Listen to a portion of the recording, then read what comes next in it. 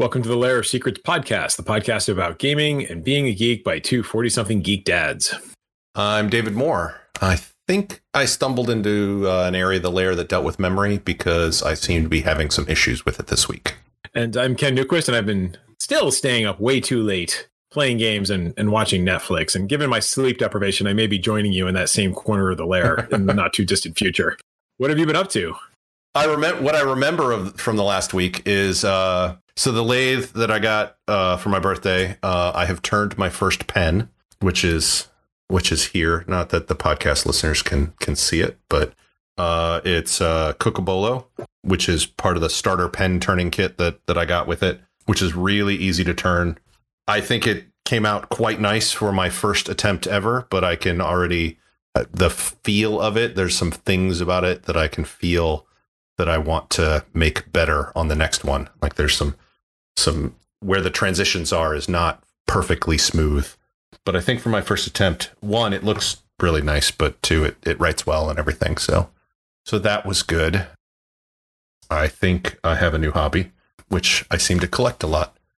Good. I was going to say you were running so low. I was running very low. It's good to see you picking up something new. Yep. Pulled out my drone and attempted to try and fly it again this week. You know, all those extra hobbies. One thing I did learn while trying to turn the pen is that I needed to make some jigs in order to get ready to turn the pen, because the pen blanks are like 5/8 by 5/8 by a certain amount long. And there's brass tubes that go in the top section and the bottom section. And the turning kit gives you one long blank, which you cut in half. That's all fine. I've got a saw. But then you have to drill a hole down through the center. And you try and make it as perfectly centered as possible, so that you don't go out of side, or it's easier to turn when they're symmetrical. I figured out how to make a simple jig of some wood blocks that I could put with some notches cut into it, which would hold the pen blank. But then I found out my drill table will not go down far enough so that I can actually drill, because the drill bit itself is very long. So I had to come up with some sort of stack of wood blocks on my drill press vise that I could sit the drill press vise down on it, because it was just about an inch lower than the lowest my drill press table would actually go. So yeah, I had to do some jiggery pokery in order to get everything working, but it turned out okay. So it was all fun puttering around in the wood shop. I've got another one chucked up on the lathe to turn in the next day or so. One of the things that I like is if you've got a bunch of kits, you could actually kind of batch them out, and it would actually go pretty fast if you wanted to like give them to friends or sell them or whatever. Easy to go through. It is October here in the 2020, the 40th month of 2020. And next month, if we get to it, is also NaNoWriMo, which I think you and I talked about it, but I think we talked about it outside of this podcast. I think we did. And so I'm prepping for it. And by prepping, I'm prepping for it like I prepped for my essays in high school, which is that I'm just thinking about it and letting it build up pressure in my head until eventually that pressure will be too strong for me to hold, and I'll have to put it out onto paper somewhere.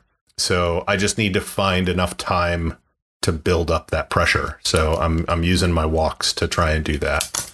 Although that's competing a little bit with the reading, because I like to since I'm walking on a sidewalk, I can just pull out the phone and read as I walk, and then of course put the phone away when I attempt to cross a street, that sort of thing. But usually a good idea.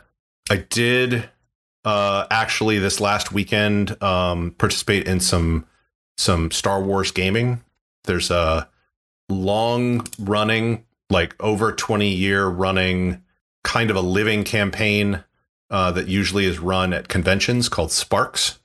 Uses the I know that one. Yeah, the West End D6 system. Erin is in it. She was in it before I was, and is still in it. I kind of left and have kind of come back, and it's I had a lot of fun.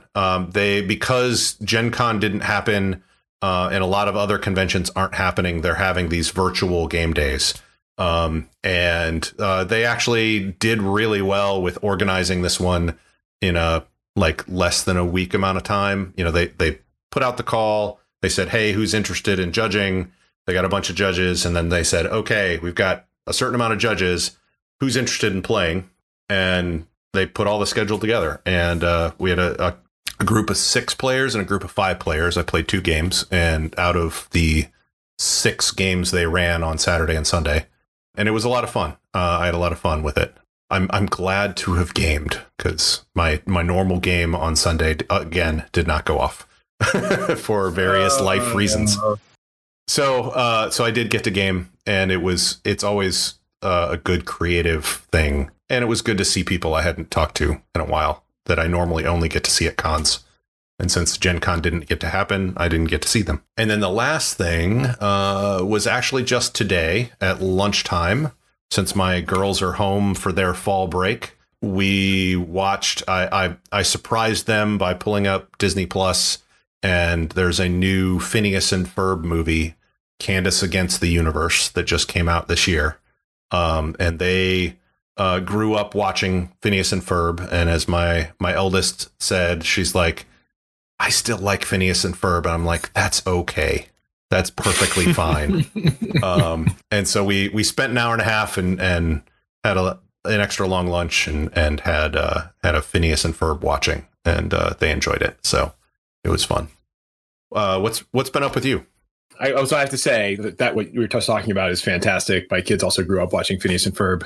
And so I had seen that it had showed up on Disney Plus, but they kind of forgot about it until you mentioned it again. So yep. I think sometime as we get into probably November, because we're so busy right now, but sometime when we get into winter and, you're looking for a Saturday or like you were just talking about, maybe getting together over lunch and watching it with the kids when everybody's home, that'd be cool. Oh, and it is a movie. So of course they have multiple musical numbers, and they are just as good as many of the other musical numbers in past Phineas and Ferbs. So I would expect nothing less from Phineas and Ferb. So let's see, what do I got? Well, it was a toss up between who was going to add this to the show notes first, but yep. Daniel Perez is back with Zine of Wondrous Power number 4, which is currently being kickstarted. Given our release schedule, it's probably already done, but I'm sure you can pick it up after the fact. And he's got an assortment. I think it seems like he's taking a good, nice old school bent on this one. He's got, I'm going to massacre the pronunciation of this, a Talmudic bestiary, a collection of creatures from Jewish lore. I believe it's Talmudic. Talmudic? The Talmud. Thank you. Yep. It's one of the, it's just like we've talked about in the past of you read a word and it's certain pronunciation in your head, and then you hear it and it's like, that's not what I was hearing in my head. Uh-oh. Yeah, and I never really bought into the whole phonics thing, so my pronunciations are terrible. Anyway, 8-year-old me was much more interested in doing Starship Battles, drawing Starship Battles, than learning about things like how to pronounce stuff. Yeah, because when are you going to use that? Well, I mean, there's GIF and GIF, so I mean, we won't even get into that. Can't even decide how to pronounce things. Why should I bother learning? Right. I'd say I'm better, but clearly I'm not. There's the Da Vinci Labs, a Workman modular mecha, a technical profile on utilitarian mechs, an essay about gaming while the world burns around you and why Daniel's still doing it. Something I'm excited about, which is an addendum to the Ion Codex, which is a prestige class for the mastery of Ion Magic, which I think I could probably figure out a way to incorporate into my 5e campaign, and a couple of other things. So I'm excited about it. I didn't think we'd see. I haven't been paying that much attention, I'm afraid to say, to how often he is releasing them. I thought I might have to wait until the next Zine Quest on Kickstarter in February, but clearly not. So I'm definitely signing up for this. I mean, 3 was the last one, which was the Ion Codex, and that was a couple months back. So it was earlier this year. I don't know exactly when, but that was when Zine Quest was when he put out that last one. Yep. I think it's basically about every 6 months at this point right now. I've thought about contacting him and seeing if he would allow some guest writers, because I'd like to get back into game writing. And he's a friend of ours. So Yes. he's a cool guy. So Yeah, and and I love zines, and it makes me want to publish a zine. And then I realize how very little time I have to do some of that stuff. I used to love doing layout and all that kind of good stuff when I was a reporter. So, alas, maybe when the kids go to college. I mean, moving on. There's nothing stopping you. I mean, really. I mean, I picked up pen turning. You could pick up doing zines. Oh no, yeah, it's really just a question of time and priorities and Right. and some other things. Yeah, I'm sure I could do. I mean, I have no doubt it would be great to actually get back into it because I used to love doing layout, but it's really just a question of priorities. So who knows? At some point, that itch will just build to the point where I just have to do it. But Yep. I don't think it's going to be this year. On a geeky note, on a furtherly geeky note, R-Type 1 and 2, which is this side-scrolling shooter from, I don't know, I think like the late 80s, early 90s. It was our kind of like a staple of the arcades. You can just spend $1 billion in quarters on this. It's like a side-scrolling, you've got a little ship and you're trying to blow everything up. Yep. I'm trying to remember when R-Type first came out. I know it was out when I was in college, but I don't know if it was out when I was in high school. So I think it was a 90s one because the graphics were really nice. Yeah, I think so. I mean, time. it was definitely for that time period it was. And so I fell in love with this game. I'm horrible at it. I'm totally horrible. I've never been good at it. I just love the concept. I love side scrollers, even if I'm bad at them. But it's out for the Switch now. It's kind of a side scroller bullet hell sort of thing.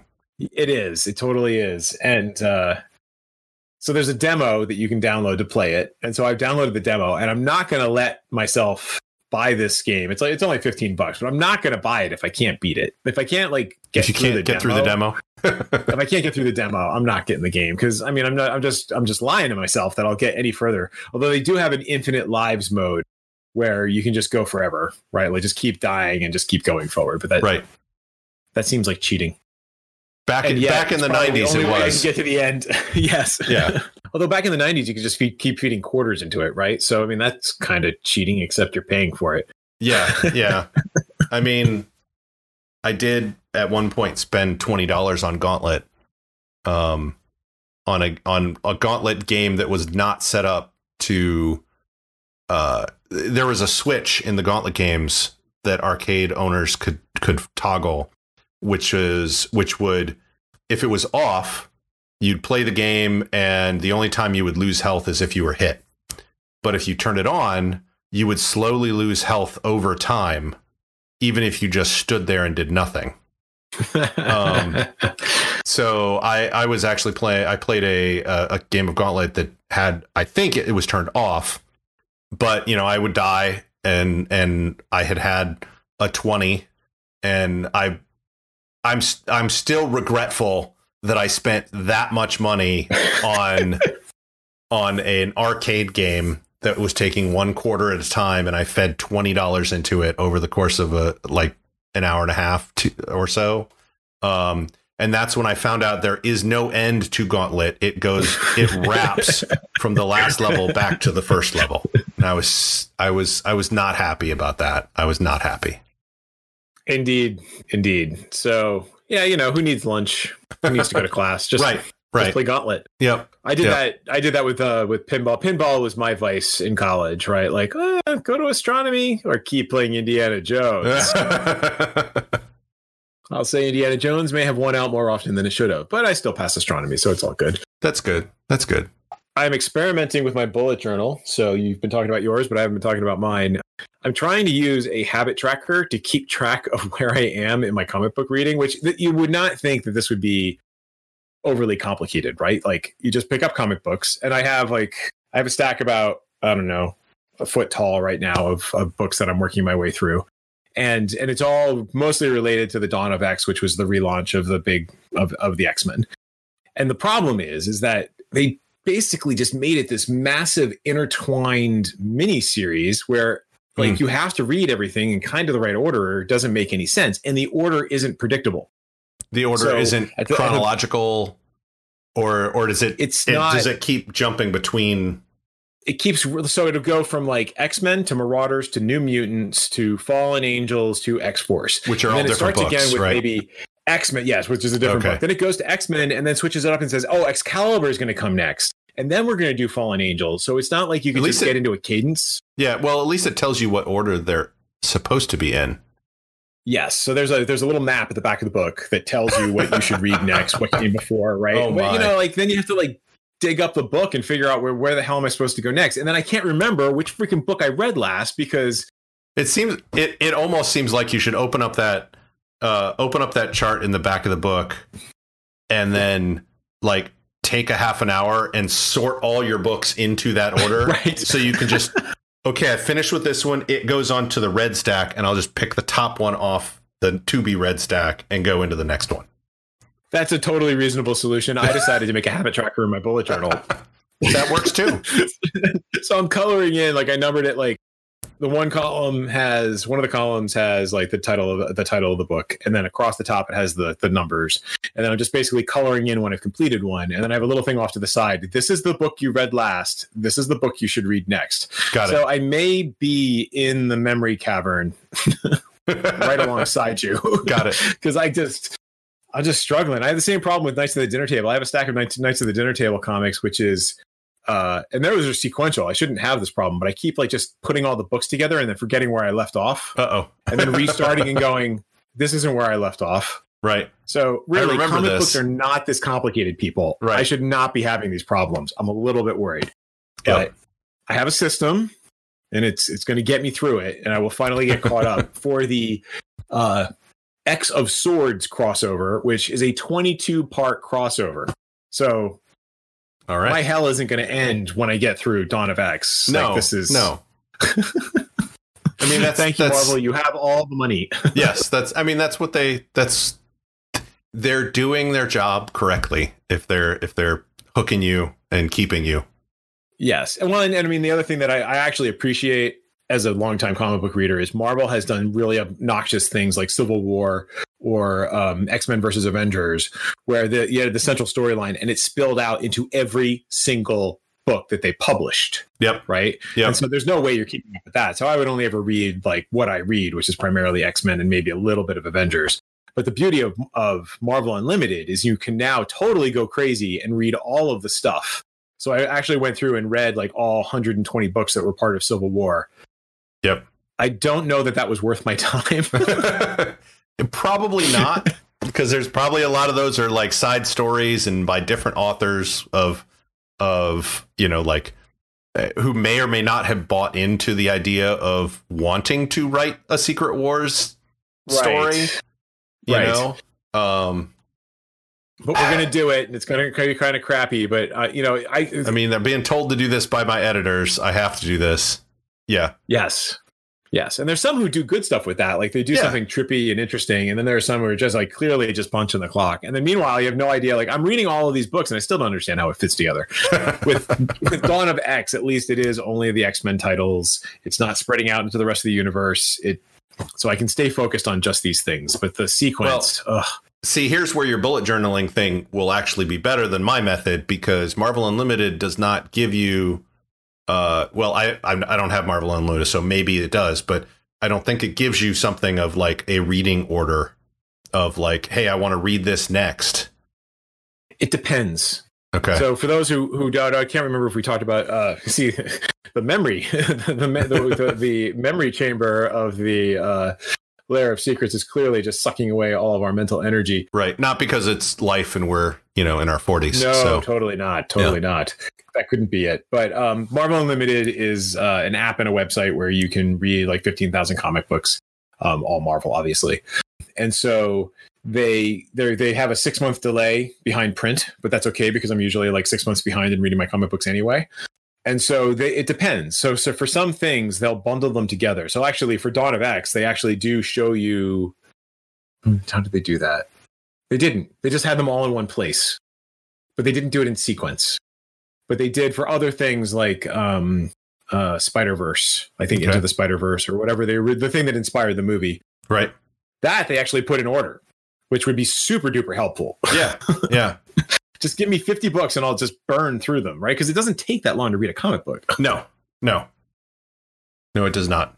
I mean, often you will go back and maybe reread it or like I would usually read them in like 2 passes. I'd read one as like, let me read the story and kind of look at the art. And then the second pass was more, let me look at all the art as I kind of look at the story as I go through. But yeah, it does not take long to really read a comic book. Yes. So anyway, I'm complaining a little bit, but I'm enjoying it. It's just that I just keep having all of these false starts because, I sit down on a Saturday, I read a bunch of books, and then I try and read a little bit in the morning or what have you. But, it falls by the wayside because life intervenes. And then, 2 weeks later, you come back to the stack and go, oh, man, where the heck did I leave off? So hopefully that will help. You got to do what I do. You take your phone with you. You start to go for a walk. You pop open Marvel Unlimited. You read a comic book. And then you continue on your walk. But then, I need to listen to my audiobooks then, or else, Oh, shoot, I finally audiobooks. finished. Yeah. I finally finished Old Man's Fear, so I'm actually listening to podcasts, so I will have actual things to talk about as far as podcasts are concerned at some point in the future. Got it. And Old Man's Fear is not short, so that probably took Wise Man's Fear. Wise right? Man's Fear. I said it wrong. Right. Wise Man's Fear. Yes, but it is. That was a long book. Taking a little break from audiobooks. Yeah. I have to cleanse my palate. God, that was a long book. Yep. And so the last thing I've been doing is watching The Haunting of Bly Manor, which is the latest haunted house miniseries on Netflix. It's the follow-up to The Haunting of Hill House. As with the earlier show, the writers have a lot of fun with the timeline and how they present things and the order in which they present things. And I think the thing I really enjoy about both of these is that it really reinforces the idea that like hauntings are as much about lost time as they are about lost souls. I've noticed that in some ghost story or haunting stories where things will get unstuck in time, or there'll be a time travel element to it, or like you said, lost time travel element to it, which is I find interesting. Yeah. So it can be a little cheesy in places, but I enjoyed it. My inner 12-year-old who scared himself silly reading ghost stories is very pleased.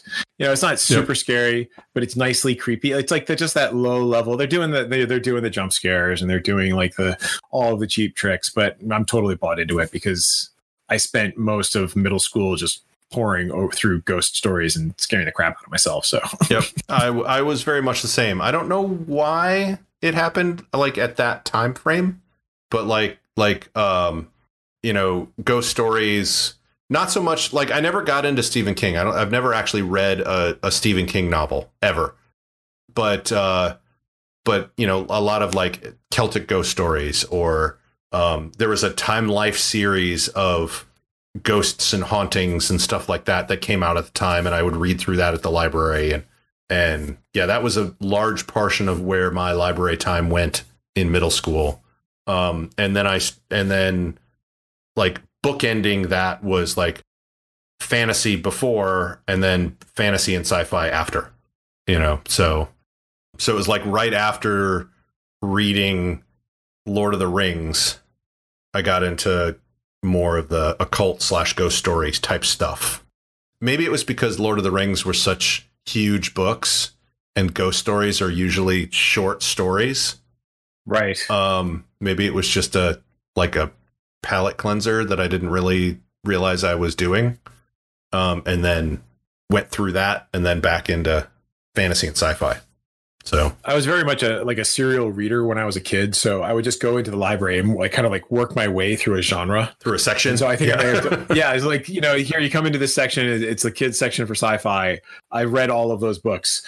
Oh, I'm done with that. What should I read now? Okay, well, I'll read this, what's ghost stories book. What's around the corner. And now, yeah, right. And so now you just keep going and boom, just pour through all of those books. So that might have been, that might have been a similar thing of like, hey, I just read this really cool ghost story. I wonder what else is in this section. So right, yeah.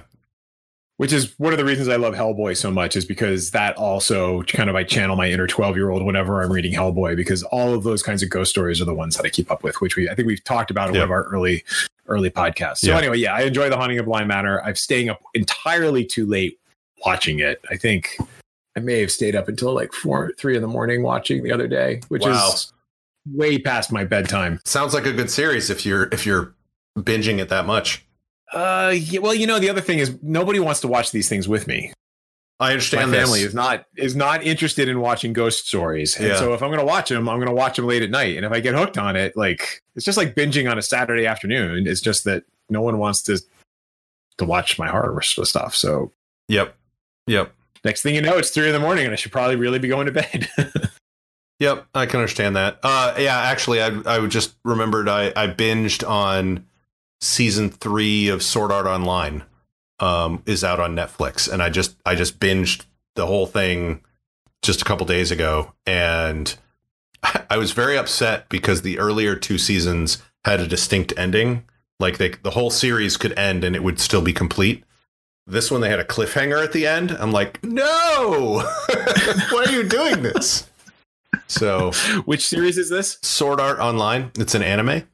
Okay. The first one is about the main kind of antagonist in the series has created with some help this VR gear that basically completely immerses you. Like when you're in it, you are not aware of the real world at all. You just lay on your bed or sit in your chair with this gear on your head, and you fully believe, feel, hear, smell, etc.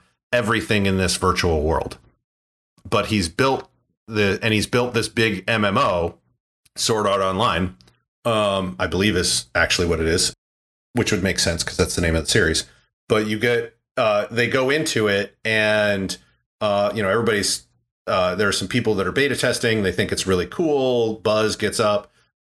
Thousands and thousands of people sign up for it, and they all launch day. Everybody puts on their stuff, and then they find out that the antagonist has rigged the nerve gear, or not nerve gear, the VR gear, to that if the helmet is taken off, or they are killed in the game, or if any attempt is made to tamper with the headset to get people out, it will kill that person.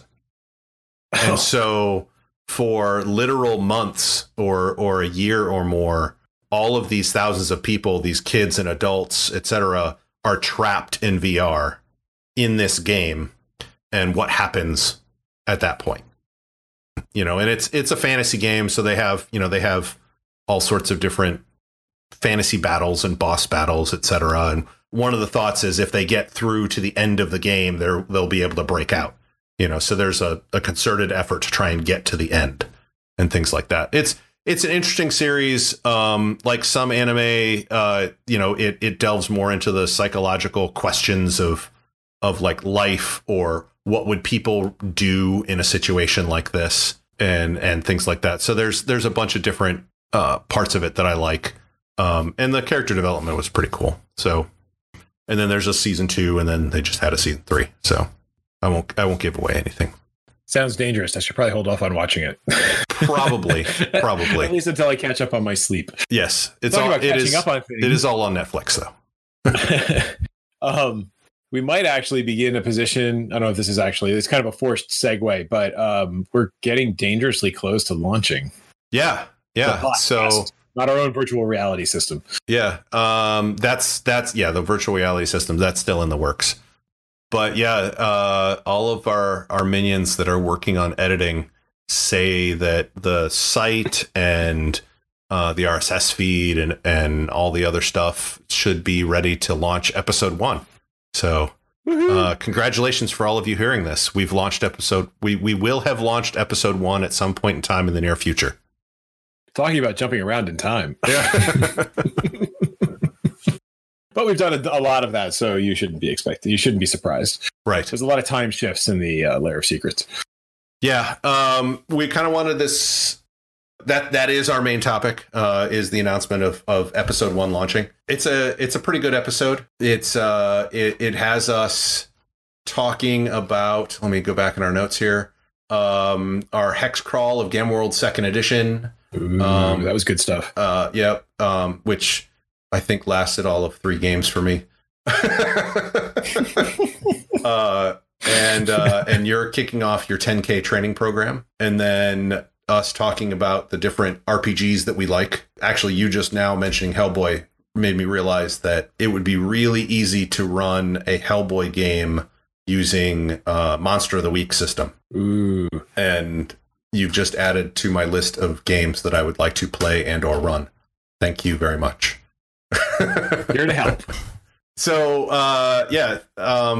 so we were going to have a short episode today. I'd like to thank you for listening. And if you've got feedback, we love feedback. The Minions still haven't put out the email yet for our recording. So you can visit layerofsecrets.com and leave feedback and topic ideas or your own thoughts on what we have talked about and time travel. If you know more about time travel, please let us know. That way we can get episode 1 out earlier, maybe even before we have recorded this episode. Thank you. I am David Moore. And I'm Ken Newquist, and we will be talking to you soon.